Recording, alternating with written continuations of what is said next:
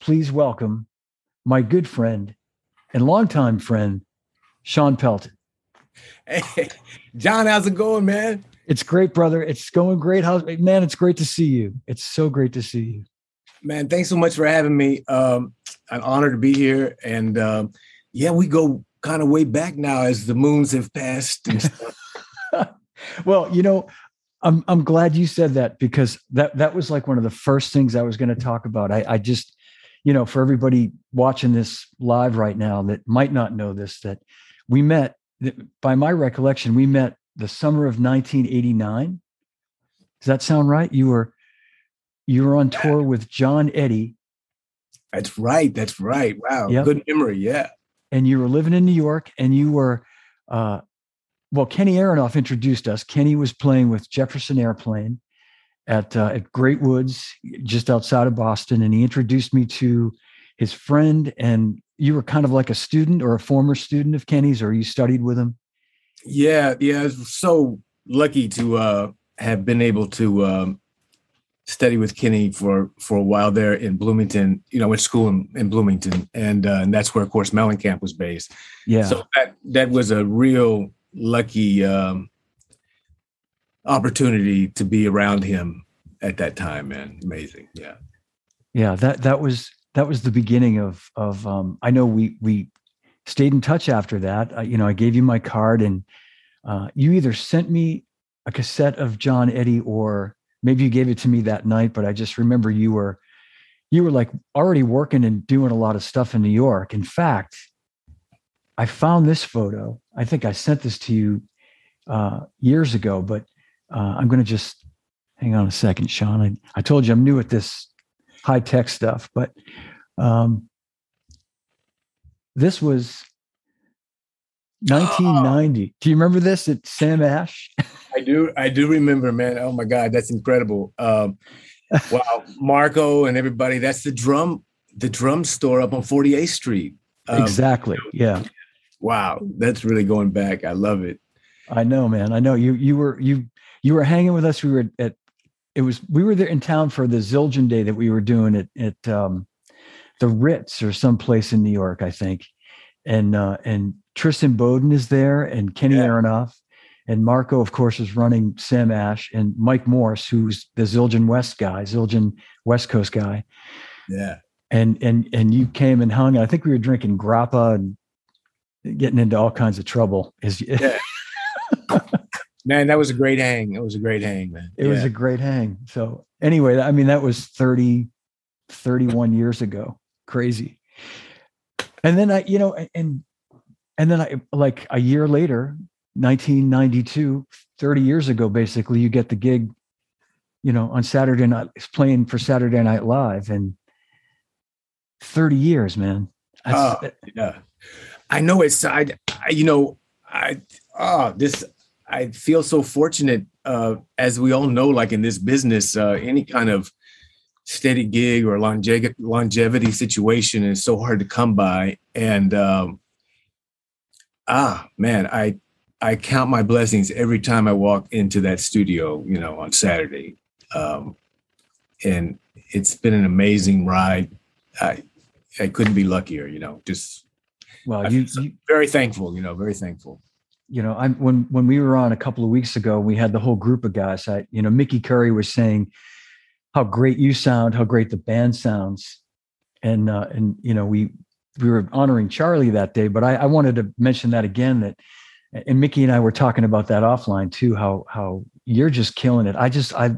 There have been so many guys that have sat in that seat, obviously Steve Jordan and Matt Chamberlain and Chris Parker and yourself, of course.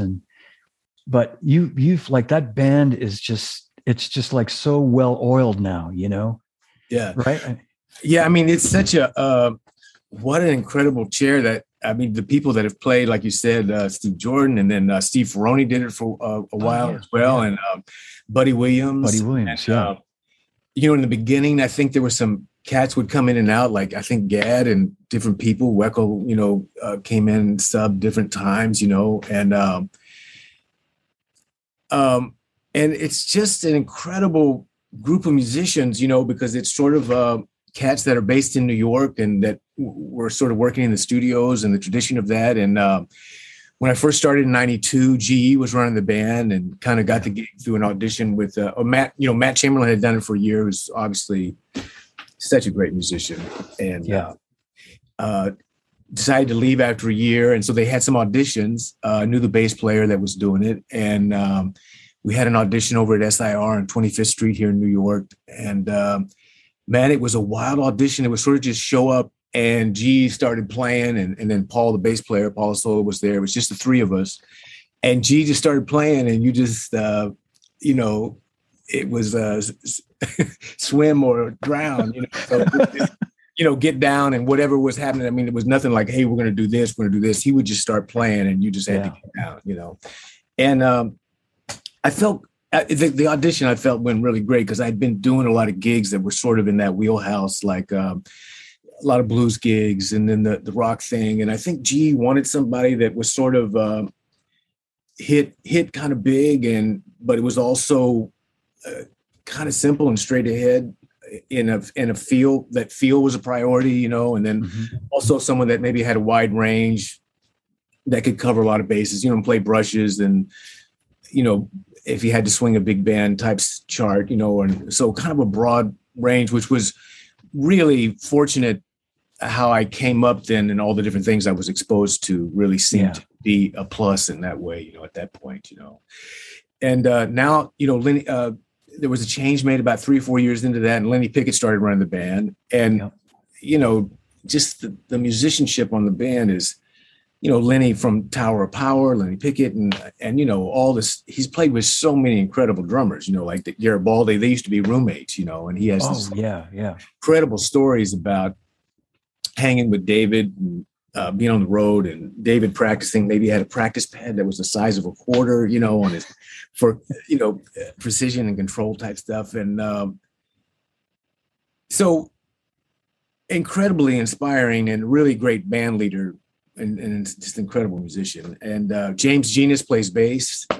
He tours with Herbie now and has played with everybody, the Brecker Brothers, and on and on and on. And a lot of great jazz players in the horn section, like Steve Toure is trombonist. And, these guys, like, Steve, he's won the downbeat pole with trombone for years after years and played with Blakey, and just has incredibly inspiring Art Blakey stories.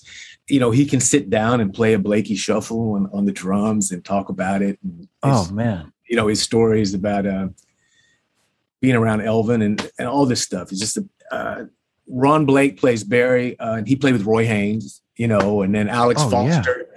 Alex Foster runs the Mingus Big Band, and Leon Pendarvis, the keyboard player, came up with that generation, like Steve Gadd and all those guys. And he's actually been on the band the longest, I think, since the early '80s. So some of those horn players have been there since the mid '80s, and So, wow, just it really inspiring to go in and hit with those cats. It's got to be, it's got to be. And just, I mean, the level of everybody on the bandstand is, it's got to be like something that just makes you just want to play, just show up and work and do the best work you can do. It really is like that. Yeah. And like I said, the way Lenny runs the band is it's really cool how he does it, it's almost like a great baseball team manager or something like that on a level where you have, great musicians, and then the way he kind of can steer it. And, but man, it is a thing where the band hits, like when we show up at 11 in the morning, it's like, I think because Lenny they used to rehearse a lot with Tower of Power. So he's used to okay, the clock starts at 11, we're going to do this. And it's full out. No, it's not any, coast. Yeah. Yeah. So it's a thrill. Absolutely. So on show days, you guys rehearse at 11. Yeah. And it's wild with this COVID thing because, traditionally we've always started at 11 a.m., but now we have to show up like an hour and a half early and go through the whole rapid test thing. And everybody has to go through it and get checked, and, so the day starts even earlier. Like I had to get there at 9:30, and then you're sort of there, and there's breaks and there's different things, but you're sort of on call. And then we go live at 11:30 at night and we're done by 1 a.m. So it's kind of a long day, you know. Yeah. It's and done. Yeah. Man, that's if we can back up for 1 second, Sean, I think people, by the way, Jeremy Driesen says hello to you. Great. Yeah. Jeremy. Buddy, I hang out in the vineyard with Jeremy. Talking about like the audition, I'd just be curious because I never heard the story about how you auditioned. Like when you said GE, it was just sort of like a jam session. And were there a bunch of guys that was a sort of cattle call in New York, like a bunch of guys auditioning for it? Or I think it was I don't think it was more than 5. Okay. And, so it wasn't a huge call at that point. And, he had been playing with Bob Dylan at that point. But he had played with a lot of people. He was with Hall & Oates, and she had done a lot of wide range of stuff. And, I think the way Bob does things live, and then I had the chance to get to record with him a couple of times. It's so interesting. Like it just happens, and you have to sort of be present to fall in with what's happening, And so even when I had got the gig, we'd be live on air sometimes, and G would be on camera and just start something, and he would do this with his ear. He'd look back at me and do this to his ear, and that meant that he's just going to do some shit. You better fall in. And then he would give the horn players a key, and but it was exciting. It was a crazy way to go, and I think he kind of got that type of aesthetic sort of from hanging out with Bob Dylan's thing for a while. Because he tells stories about the guitarist. He said sometimes if you see photos of Bob live, like the guitar players sometime are at a 90-degree angle so they can see Bob's left hand to see what key maybe he's going to be in and stuff like that.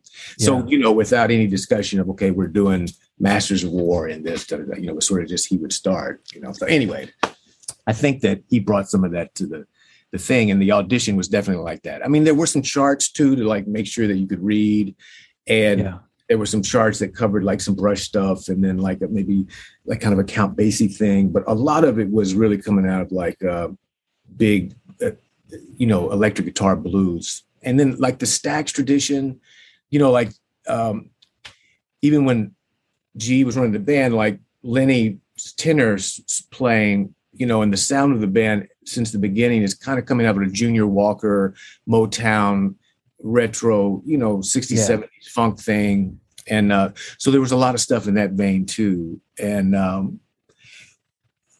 but my head was, I felt just lucky because I had been playing gigs that were sort of blues based, and it was all about feel, and and it wasn't a lot of craziness or busyness going on. And I think he liked that. That's kind of what he wanted in the band. Yeah, you got an unbelievable feel. The show the other night, the whole season has been great. We've been talking about this, and so everybody watching at home knows been trying to get this together for a while, and you've just been so busy. And so I so appreciate you doing this today, and especially after having a show the other night, and the Dionne Warwick portion of the show the other night where she came on. And you guys played just a little bit of What the World Needs Now, kind of, the little outro to it. Yeah. And I was, just, of course, as a drummer, I'm listening to you. I'm like totally dialed into you. And I'm just like, man, what a motherfucking feel, what a great, Well, I mean, I appreciate that so much. And I'm just all in on that part of the drum thing. Like I'm so intrigued and drawn to what is happening when somebody sits down behind a kit that can transcend the thing and just feel magical, like how is this happening? And, what is going on, and like, every time I see Bernard Purdie play, I feel that, and it's just so inspiring. And all the great field players, that I look up to. I mean, the list is so huge, and they're all my heroes, But there's Purdie. I got a chance to play with Purdie together on his 65th birthday party, and it was just a blast being around him and see him play. And every time he plays in New York that I can go, I just sit there and try to soak it up, and it's just magic. It's just magic. Yeah. Yeah. But I just love that tradition of drumming, that when somebody sits behind the set and it makes you want to move or dance or shake your ass and get up, Yeah. And it's and those, yeah. And it's obvious to me that, the guys that inspired you, when you were starting out as a drummer, like you were listening to, I'm guessing like Bernard and Levon Helm and these guys with all that, just, there's a picture of you and Roger Hawkins too, that I'll share. I mean, like all that feel just for days. Yeah.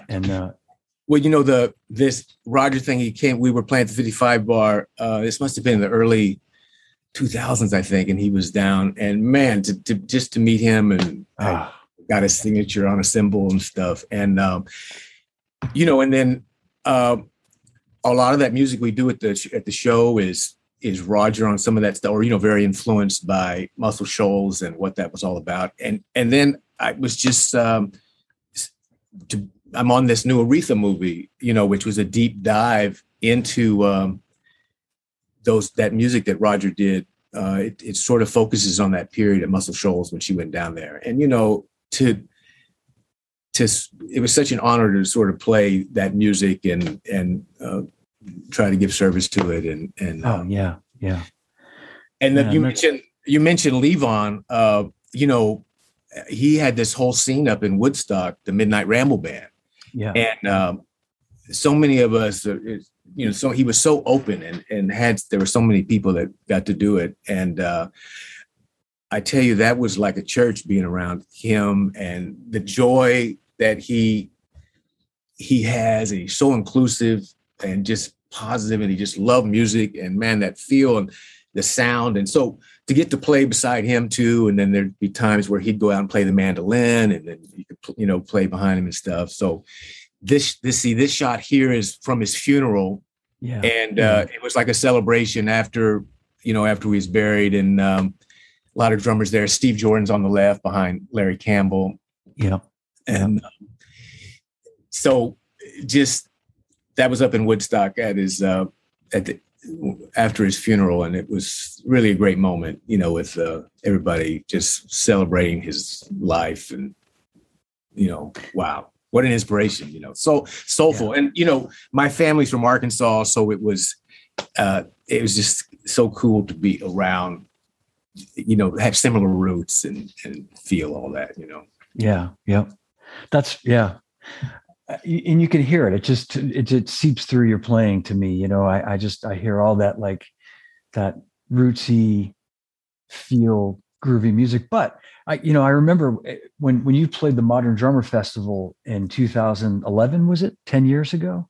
Yeah, or 10, or, there was, I guess, lucky enough, they asked it 2 times. I think it's 2003 and then in 2010. That's right. 2010. Yeah. Okay, that's right. I remember that first time. I was thinking the last time you played, this is going to sound crazy, but I just remember talking to you about this afterward too, because there were a couple of, I'm embarrassed to say I don't remember the exact songs, but there were a couple of tunes where, because it was Modern Drummer, it was the drum festival, where you kind of took a little solo, or you really sort of got to blow a little bit, which we don't hear you do a lot on the show, Yeah. And most of the records you play on are they're not records where you're going to come in and chops out, but man, I remember sitting there listening to these single stroke rolls that were like insane. Like, and I remember saying, Sean, man, you got incredible hands, chops. You're like, oh man, well, you're so humble about it. You were like, yeah, they were like, Well, no, I appreciate that. I mean, I was a huge Tony Williams fan coming up, and I went when I went to school. I sort of went to do the jazz route, Yeah, in Bloomington there, and so I love all the jazz icons, and Tony, was just life changing for so many of us, and that single stroke roll thing he does. And then what's wild is when, see if I had a stick at, but his grip when he started holding kind of back here, and it was all single stroke orientated, and he got this huge sound, kind of when he started playing on the bigger drums from 70 onward stuff. And anyway, so that was just like, I started to realize that is kind of, you can get a big rock sound with that kind of approach too, and then being around Kenny because he's such a physical presence and, behind the drums. And, when Kenny was first starting with Mellencamp and before he became such an amazing, icon recording wise, it was so amazing to be around him and see him work on his sound and his big sound, getting a big sound and projecting to wanting to project to the back of like Madison Square Garden, and like that kind of presence at that time. And, in the 80s was such a trip because the snare drum was almost the biggest thing in the mix, like, in the USA. Yeah. But where I'm headed is Tony, just got that huge ass sound with those single strokes, and his grip was sort of very, actually I have a picture of Blakey. Hold on a minute. Yeah.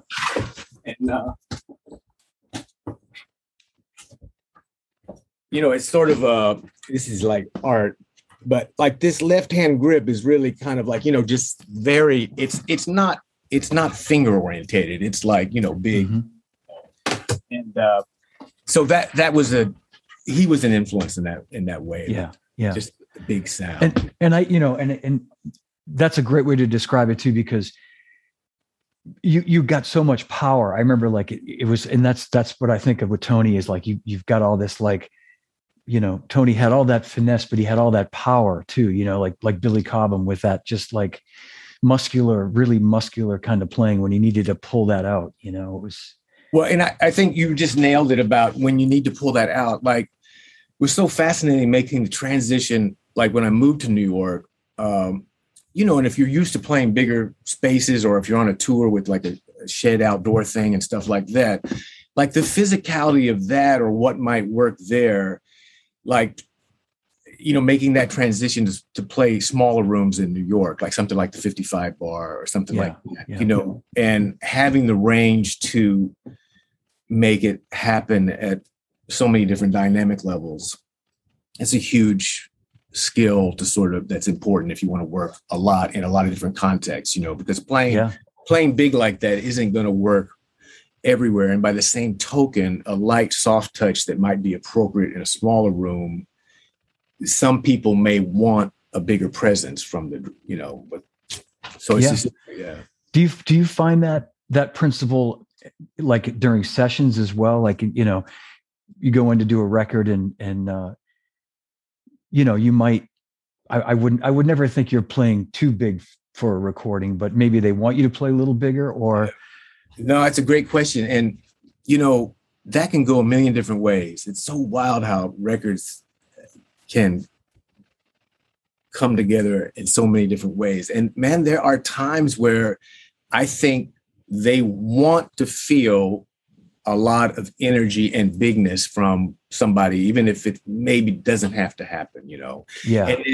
And then 180 degrees from that, like they might really be completely bummed out with someone big. And so to sort of read that radar wise and have a sensibility about that is, it has so much to do with working consistently, is trying to read the tea leaf, about what's needed and what do they want. And,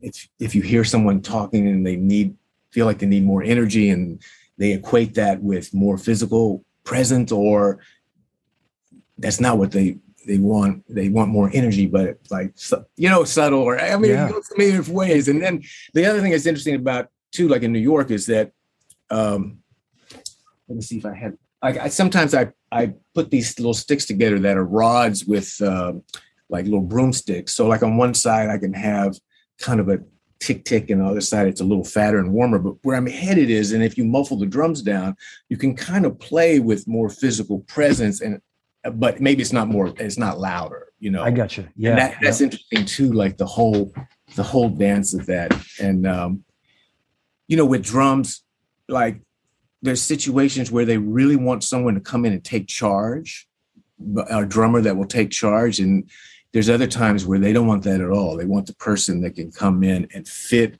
within what's happening, Yeah. Yeah. And so it's such a wide range that you have to be sensitive to, But but like you just said, I mean, that's where your expertise comes in, to be able to kind of read the room and go, I need to just kind of be a fly on the wall and just kind of do what the producer or the artist is asking me to do. Or as you say, kind of step up and go, well, maybe I need to play it more like this. Maybe this is what you're looking for. Right. I mean, it kind of.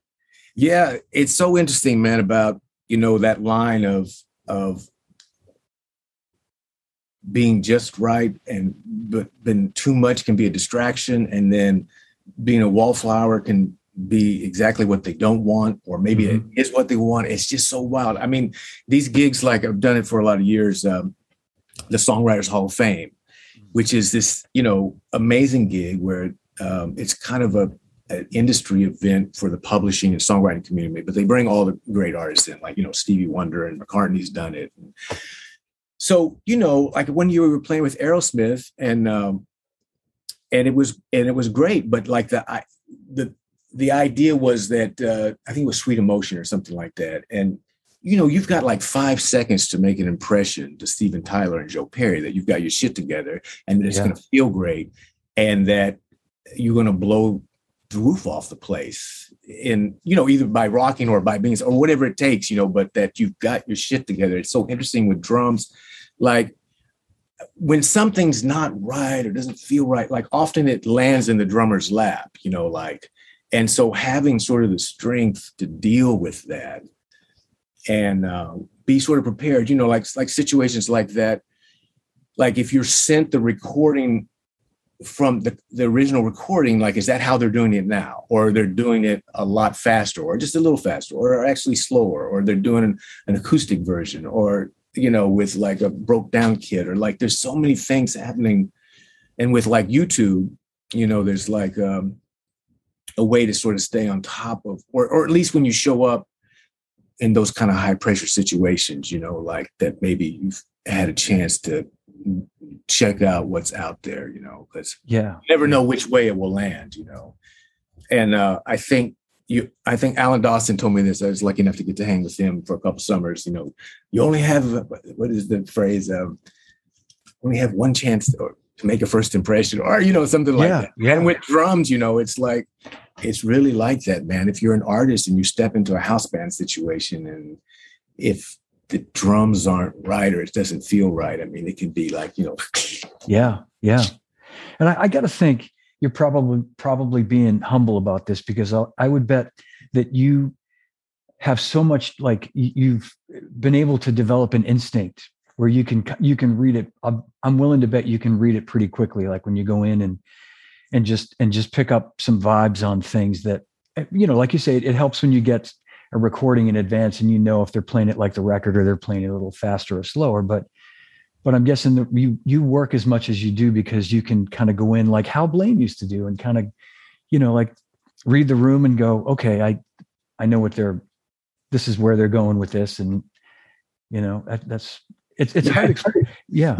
No, you're right. I think there is that kind of awareness and that kind of skill. And if you have that kind of sensitivity, you can work a lot, or you'll be in situations where it can lead to more work. But then I think it's also some pre-rolls to that too. Like, I don't ever show up to the Songwriters Hall of Fame unless I probably put in a lot of time checking out what's happening with like it's funny. We did, I think it was My Sharia Moore with Stevie Wonder or something one year. And, he shows up and we were sent a version that was them doing it live, which I think was a little more pumped up and more muscular and kind of modern, And so that's what we were kind of given. And I had checked out the other versions and stuff. And he goes, so when we first played it, we played it like what we were given, because that's what we do. And then he goes, drummer. He goes, what's your name? I said, Sean. He goes, hey, Sean. So he goes, I want you to do this. Pick up a brush with your right hand and a stick with your left hand, and then I want you to play kind of a bossa nova there or something. And he sang the drums, it was amazing, but it was back to sort of what the original recording, I think, was more about. I hope I have this song title right and stuff.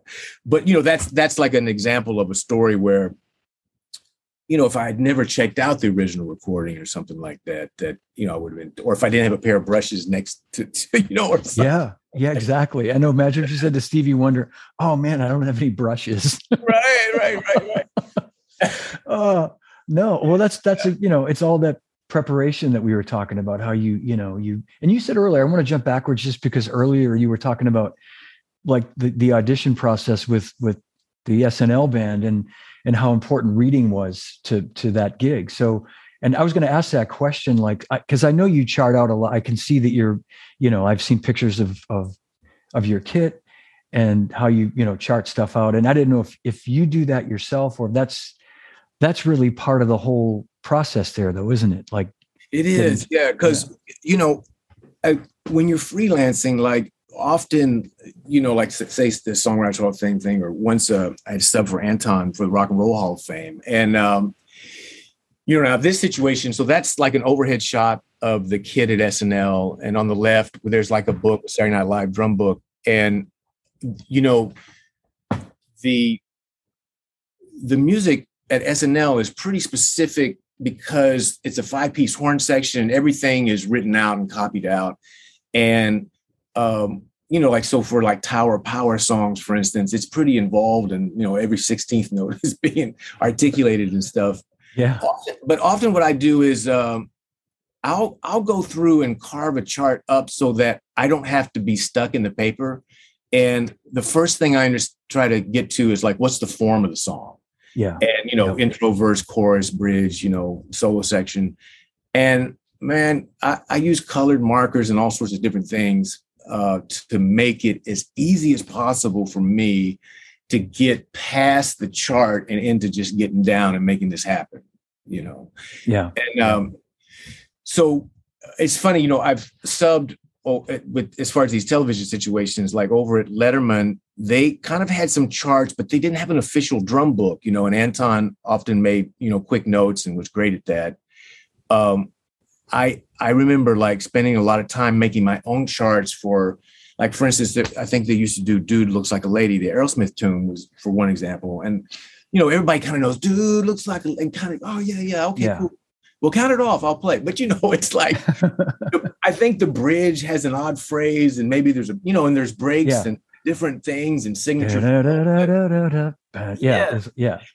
So, and I remember once subbing over there and Paul goes, and it was kind of a hot seat to sub because, it's such a working band and Anton's so great. And they've just played together so long that, and when you come into a situation like that, you sort of want to be seamless and, make it feel like that they're not having to worry about a third wheel or something. And he goes, man, the opening theme, we've made a slight adjustment and it's one beat shorter.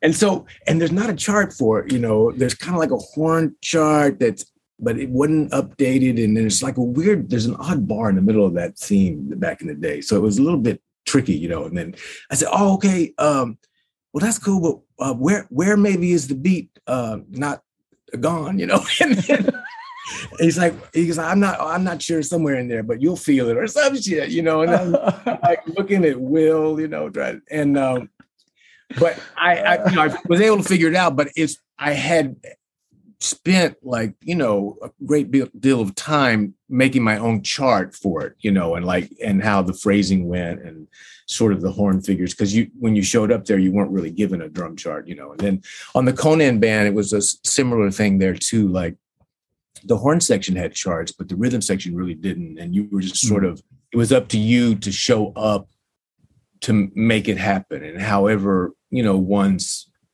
like my charts are different than how Kenny maybe does his charts. Like I have a system that's sort of, it's very form orientated. And then to the right of the form, I'll write down, patterns or signature fills if they need to happen and things like that. And, and Kenny's thing is a little more literal in a cool way, like you were actually getting a real chart, and, but it's kind of like whatever works for, the person. And it is, though, it's a big part of the process of these things when you get hired to show up, where it's like you've got to knock out 25 tunes and you've got 3 hours to rehearse it, and the artist has 10 minutes with the band, and it's kind of like you can't be asking, oh, wait, where's the bridge at? Or what? The field change on the bridge. Oh, that's right. Okay, I'll remember. Or, that kind of shit. You can't do that and get called back. You won't get called back, That's great, man. I think that's huge for everybody to know that. And I want to just shout out to a couple of folks watching that.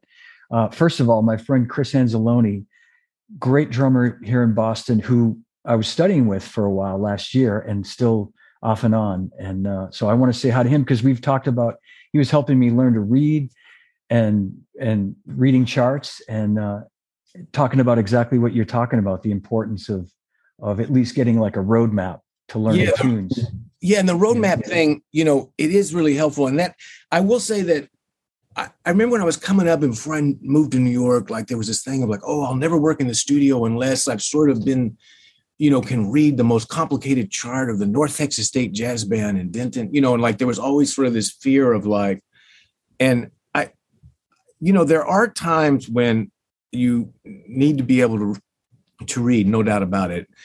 But if you have a way of navigating it and making sense of it, and, I think the most important thing is having a great feel and being musical. And so, I haven't run across heavy situations where like, it's the black page. And if you don't nail the black page, and that happens every week, it's not that intense. But there are a lot of times where drummers are handed things like just head charts or a piano chart or like things that aren't even official drum charts, and just being able to navigate that and make sense of it and get a bird's eye view of what the big picture is musically, Those kind of skills are great survival skills, but like if somebody asked me if they needed to read in 15/16 and all sorts of odd times and articulate it on the drum kit, I mean, that would be great, but that I don't know if that really comes up that much, Yeah. That makes sense. Yeah. Yep. No, that makes perfect sense. And like, so when you get called to do like a Sheryl Crow record, I'm guessing there's like maybe a demo that they play you. It's probably not a chart that they've given you, but you might make your own chart at that point once you hear the form of the song.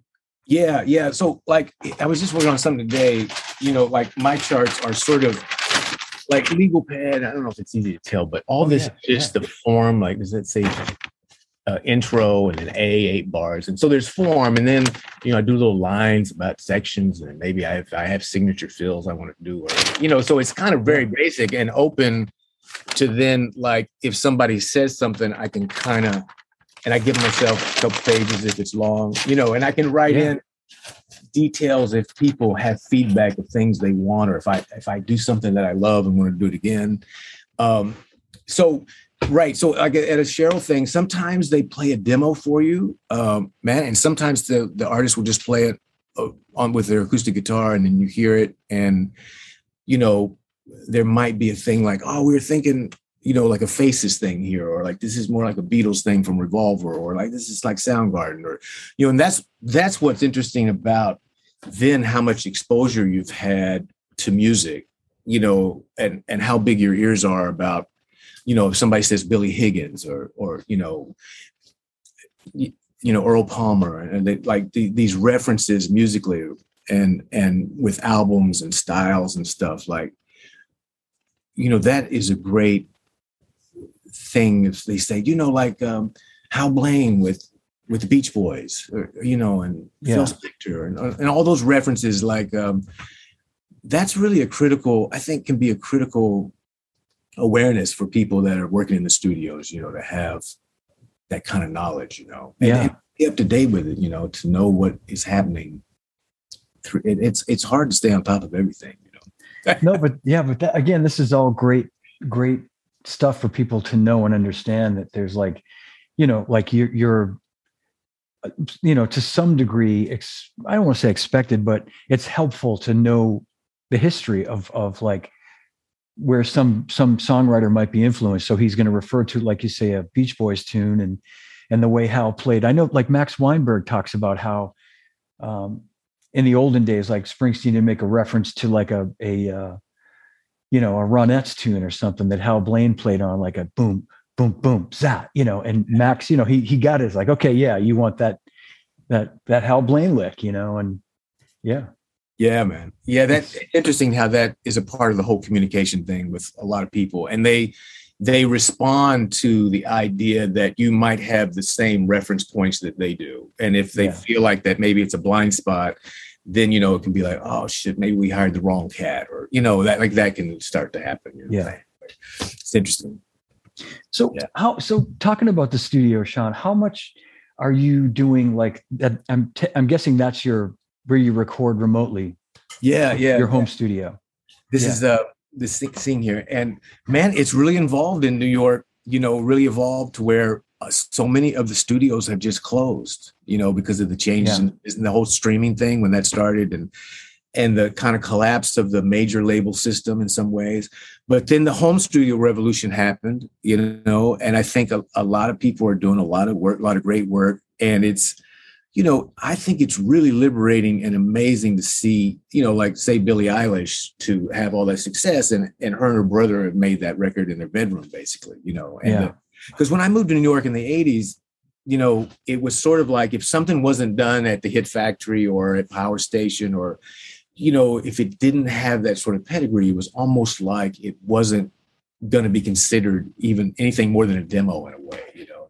Yeah. And so I think it's really amazing the tools that are out there. And like, you know, this is a floated room in Manhattan, and it doesn't have high ceilings. It's a post-war building, which means it doesn't have like a lot of cement between the floors, and it's not perfect, but as far as soundproofing, because it's so hard to get complete soundproofing, but man, it's amazing what you can get done in a closet these days. If you sort of, you know, and you can insinuate a bigger space by using like convolution reverbs. And if you know how to sort of, you know, route your stuff into a room and then put some compression on it, you know, and then if you route it to like a reverb of a castle, then, you know, all of a sudden it starts to sound like maybe what Zeppelin with a castle, you know, I mean, no, but you all of a sudden you get a big room sound. Yeah. Right. And you can be in a closet, you know, and make this happen with the tools that we have.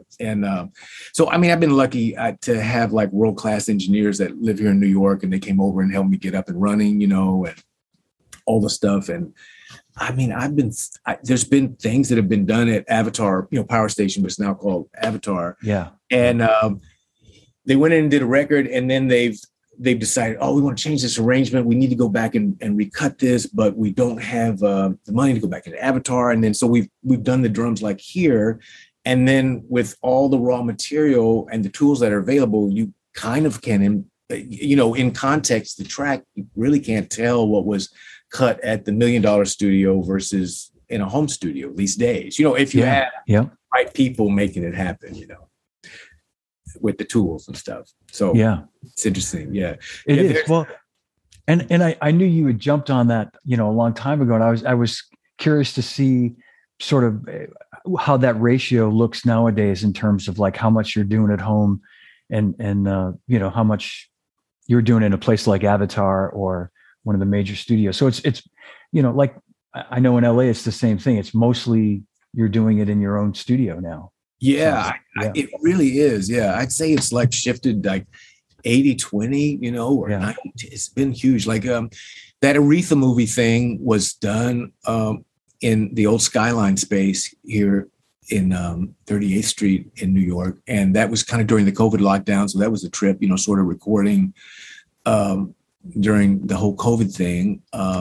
They only allow a certain number of people kind of in the tracking space. And then this actual physical space is the Power Station or Avatar Studio A. And, you know, that's just one of the great rooms of the planet, you know. And I think that space has been saved. Berkeley, I think, is a part of it now. And there was a guy that was financial guy. So they've kept the studio going, and maybe Berkeley is a part of it now. So I'm glad that it didn't get torn down, you know. But the real estate thing in New York has just gotten so crazy with, you know, people building high rises and stuff. So all of the classic studios have almost disappeared, you know. So it's unbelievable. Yeah. Wah, wah. Yeah. Yeah, I know.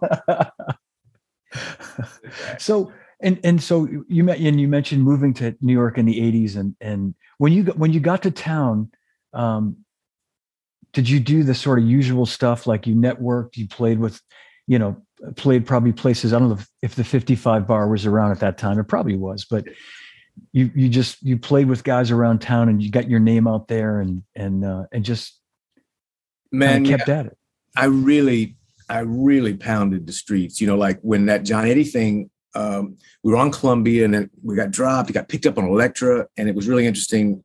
Saw like 400K go into a record up at Dreamland Woodstock, and they had Neil Young's producer produced it.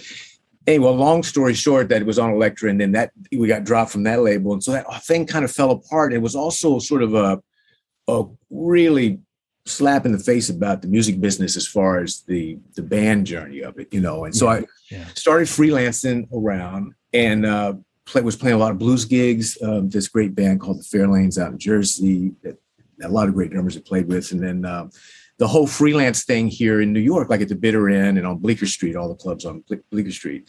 And, got to play with Joan Osborne back in that day before she got signed, or right at the cusp of her getting signed. And a lot of it was a great time. And, you could kind of freelance and work 4, 5, 6 nights a week, but there was all different stuff. And it was interesting, the singer-songwriter rotation thing at the Bitter End, I felt like I didn't necessarily come to New York to play singer-songwriter music somehow, but it ended up that way because it was a survival skill. That's where gigs sort of were.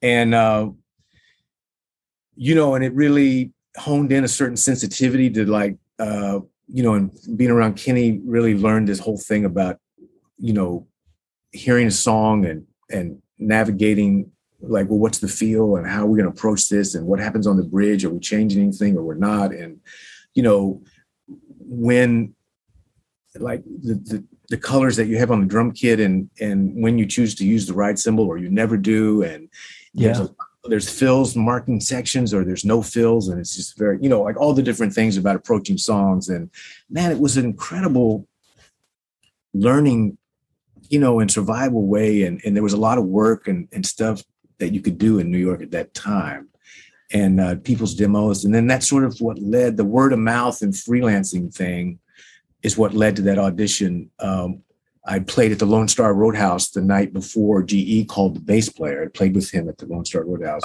about the audition, So it was that whole networking thing that you're talking about.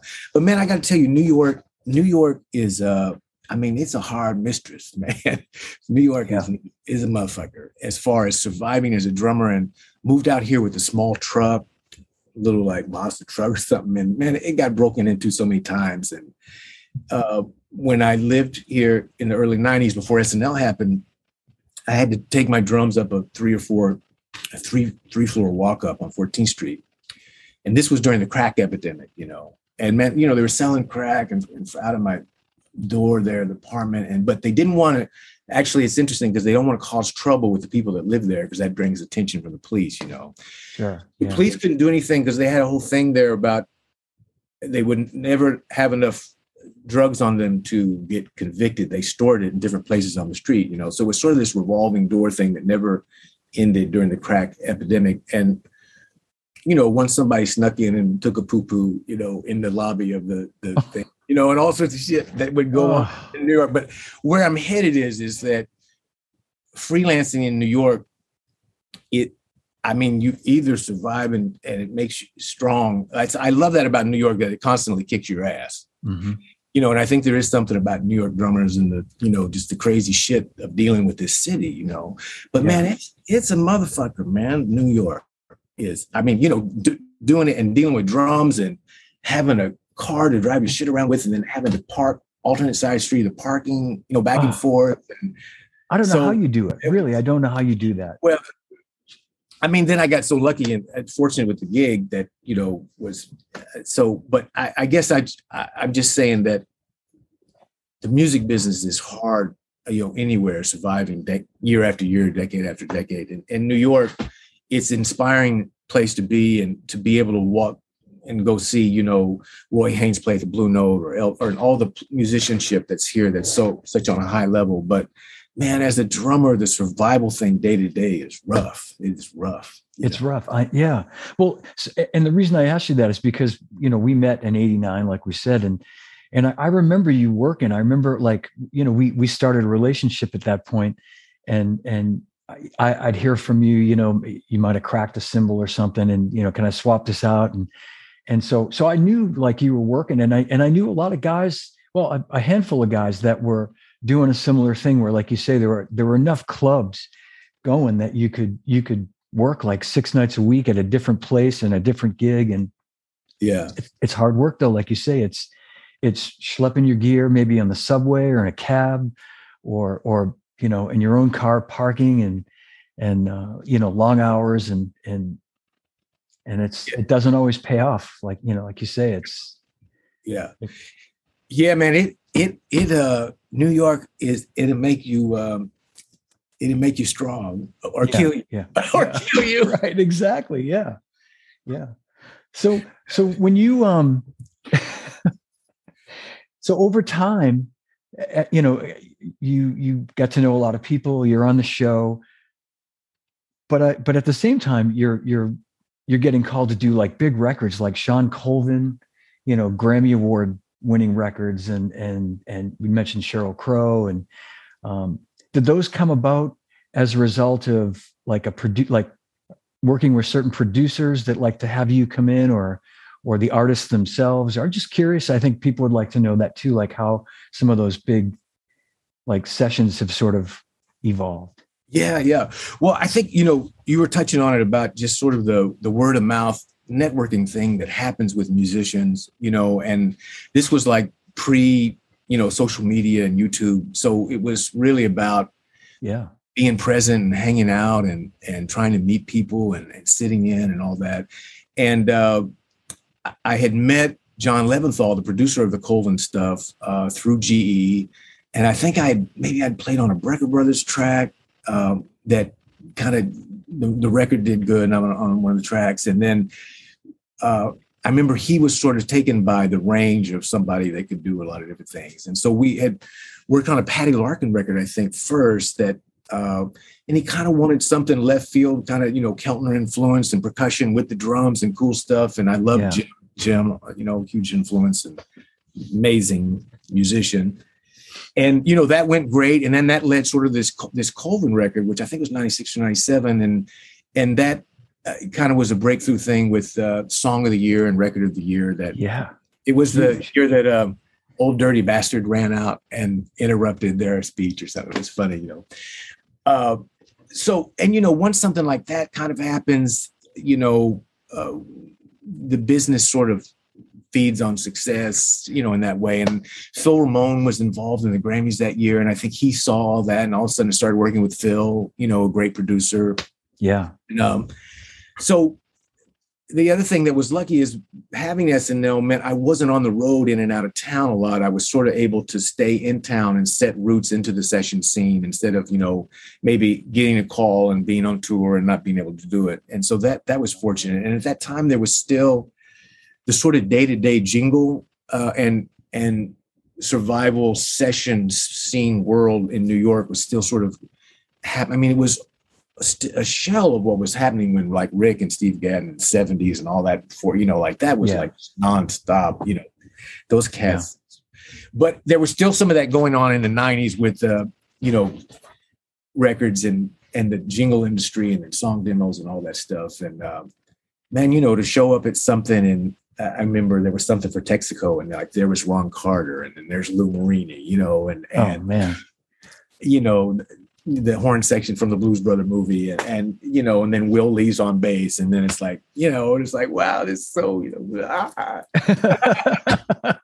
So when I started working in the studio, it just was like a dream come true, and when somebody shows me the list of the people, I just like, man, how did I end up working with Ray Charles? That's just so crazy, but it was through Phil Ramone, and like when these people, and then how it happens, and if you show up and do a good job, and it leads to more work and stuff. So, well, yeah, and but you have to have the goods to back it up, and you got the goods, brother. That's, don't forget that part of it. Being, you know, you know what I'm saying. So yeah, no, amen. yeah. And everybody watching knows that.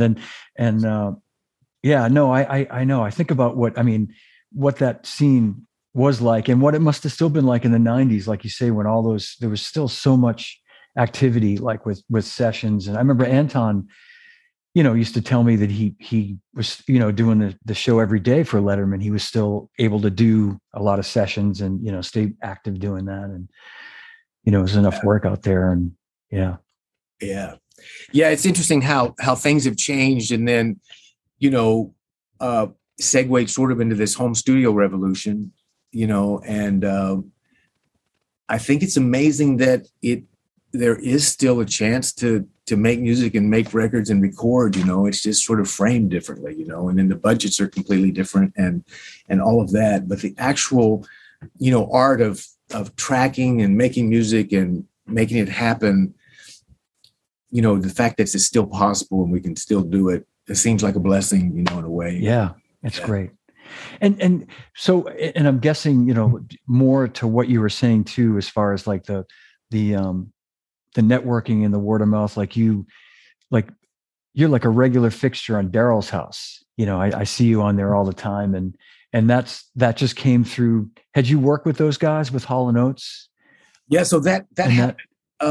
When that first started, I guess I did the, first group of seasons, I forget how many years. And that was through T-Bone Walk, who was a great bass player and producer and played with Hall & Oates forever. But he goes back with the SNL band in the 80s. Yep. And I've also known him because he was producing John Eddie's record back in, that second record back when we first met.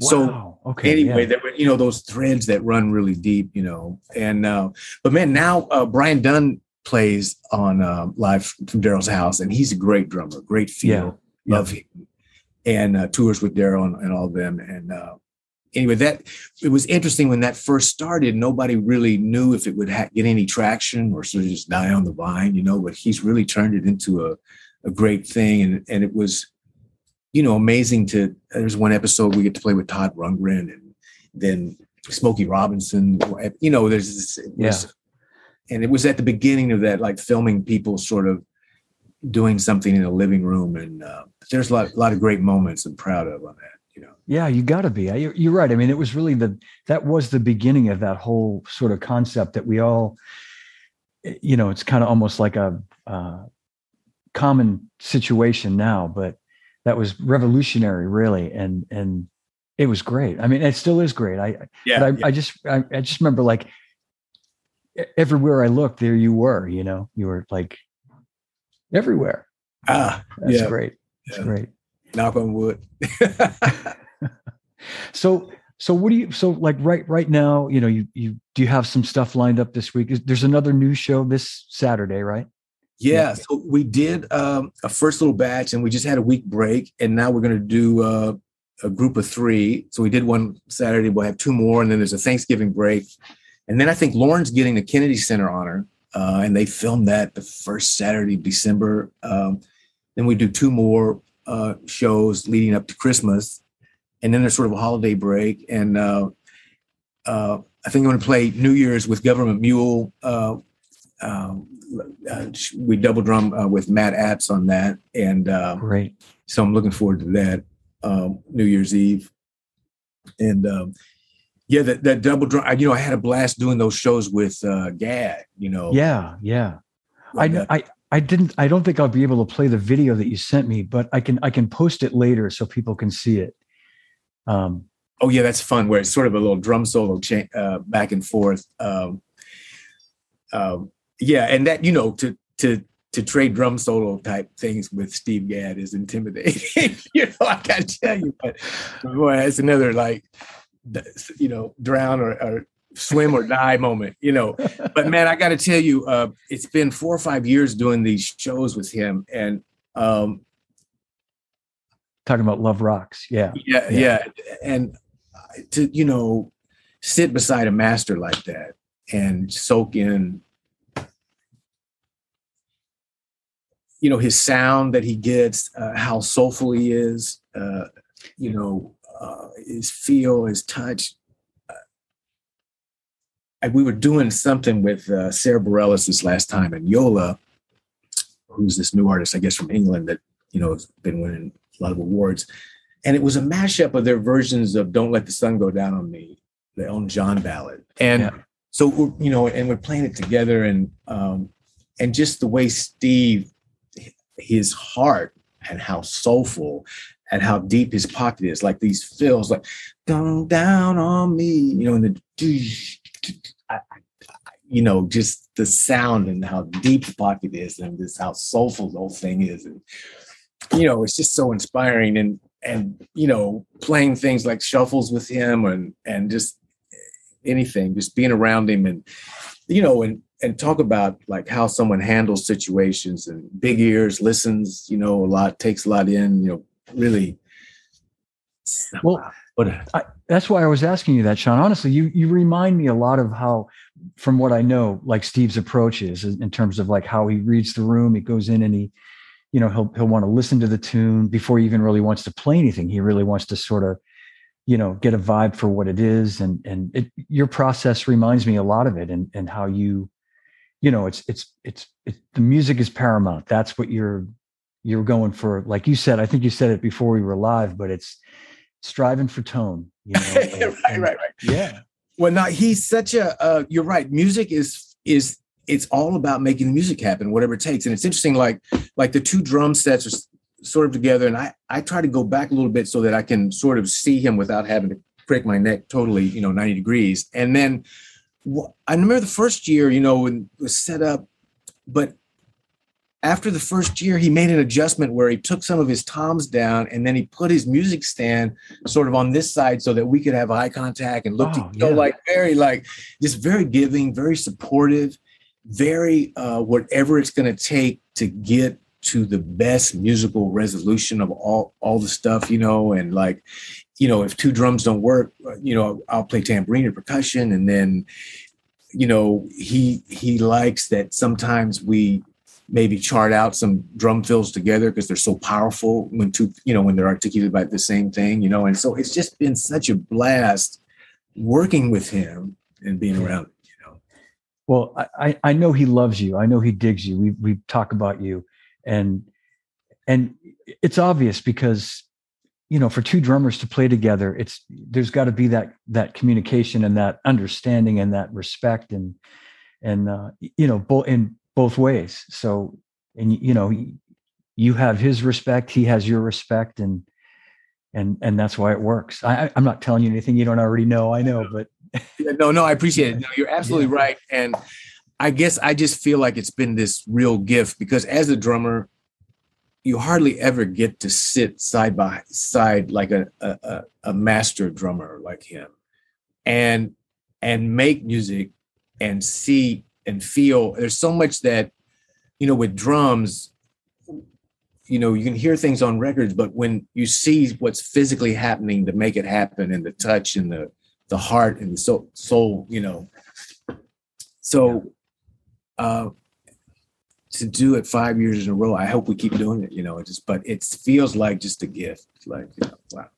Wow. No, you're a gift. You're an inspiration, really. I've been telling you that a long time, but I appreciate your drumming even more and more now. Honestly, Sean, I'm not saying that. I mean, as I've gotten older and just have really sort of re-examined how what's the most important part of, playing the drums is your whole, the way you operate it's like, that's where it's at, it's feel, it's sound. Yeah. It's the communication. It's everything. It's respecting the music, never putting yourself ahead of the music, it's inspiring. Oh man. Thank you. Yeah. I like it. Straight ahead, striving for tone. That's right. Striving for tone. I got to just say before we go too, I made a note of this because I've been wanting to like text you this every time I watch the end of the show, the SNL, the closing theme. And this is just my drum geekiness, but you play that so behind the beat, it kills me. I'm like at the edge of my seat listening to that, waiting for that backbeat. Yeah. And I just got to tell you that, man, I love that. You are my hero, because that is the greatest closing theme anyway. And then some nights I feel like you're just torturing us drummers. Like, you know what I mean? It's like, right. Here it comes, zap. Mm-hmm. Right. Mm-hmm. Oh yeah. Well, Leon Pendarvis recently the new guy's been playing piano on that, but for all those years, Leon set it up, and he has the kind of gospel piano thing happening. And, I have a little mixer where I can kind of tweak what I'm hearing, and I always put him up so that I'm laying right with his piano, and where he's laying it. And, so a lot of that has fallen in with him and where he sets it. And, yeah, that's a lot of fun. I tell you, by the time that comes around, we are kind of out of gas,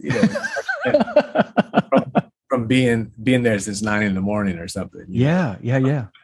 Well, that explains. It's like Kenny Jones said last week when they would do these sessions in the middle of the night. Everybody's playing behind the beat, but that's maybe there's something to that. Yeah, right. But that's some masterful drumming right there, man. It's just like I think any drummer who's worth his salt needs to like just check that shit out only and just get an idea of like where it's at. That's what I think anyway. All right. Oh man, thank you. Yeah. Oh, Sean, this has been great, man. I'm going to post. There's so much we could get into, like with your credits. I mean, they're just unbelievable. So I'm going to post those to the YouTube and to the Facebook chat. A bunch of links to your Spotify credits and everything, just so people can. I think a lot of these people watching have a pretty good idea. Anyway, there's a lot of good drummers watching today. So yeah. Well, man, it's such an honor. I really appreciate you, having me on. And I think you're a magical cat since I met at Zildjian. It's so interesting about just how you make everybody feel so cared for, and and your charisma level with all of that is just so great and inspiring to be around. There's been times where people have, because of the SNL thing, it's like, well, do you want to play this cymbal? And I always think in my heart, like, well, I could never, because of the connection with John DeChristopher and how kind he was when we first met. I could never imagine sort of even though I know you're not a Zildjian anymore, but it's just like I feel some kind of way of like honoring how cool you always were. So thank you. Well, yeah. That's I don't know what to say. That's incredible. Thank you so much. Yeah, but you have that making people feel cared about and everything. So thank you. Yeah. Oh, thank you, Sean. Thank you. This has been great. If you can hang with me for 1 second, I'll end the live stream and then we'll just say our goodbyes in the waiting room there. Hold on 1 second. Okay, cool. Yeah. Everybody, thank you so much for watching. A big hand for Sean Pelton.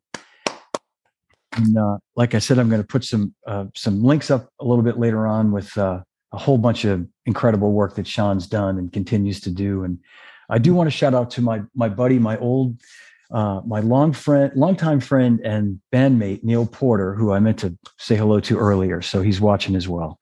So Neil, thanks for tuning in on your day off. So, all right, everybody. Thanks so much for watching. We'll see you soon. Stay tuned for the next exciting episode. And again, thanks to Sean Pelton. Right. Thank you. All right, cool. I think we're out. Thank you so much. This was so great. Yeah, it's a lot of fun. And man, John, thank you. And man, keep me posted. I thought that Charlie Watts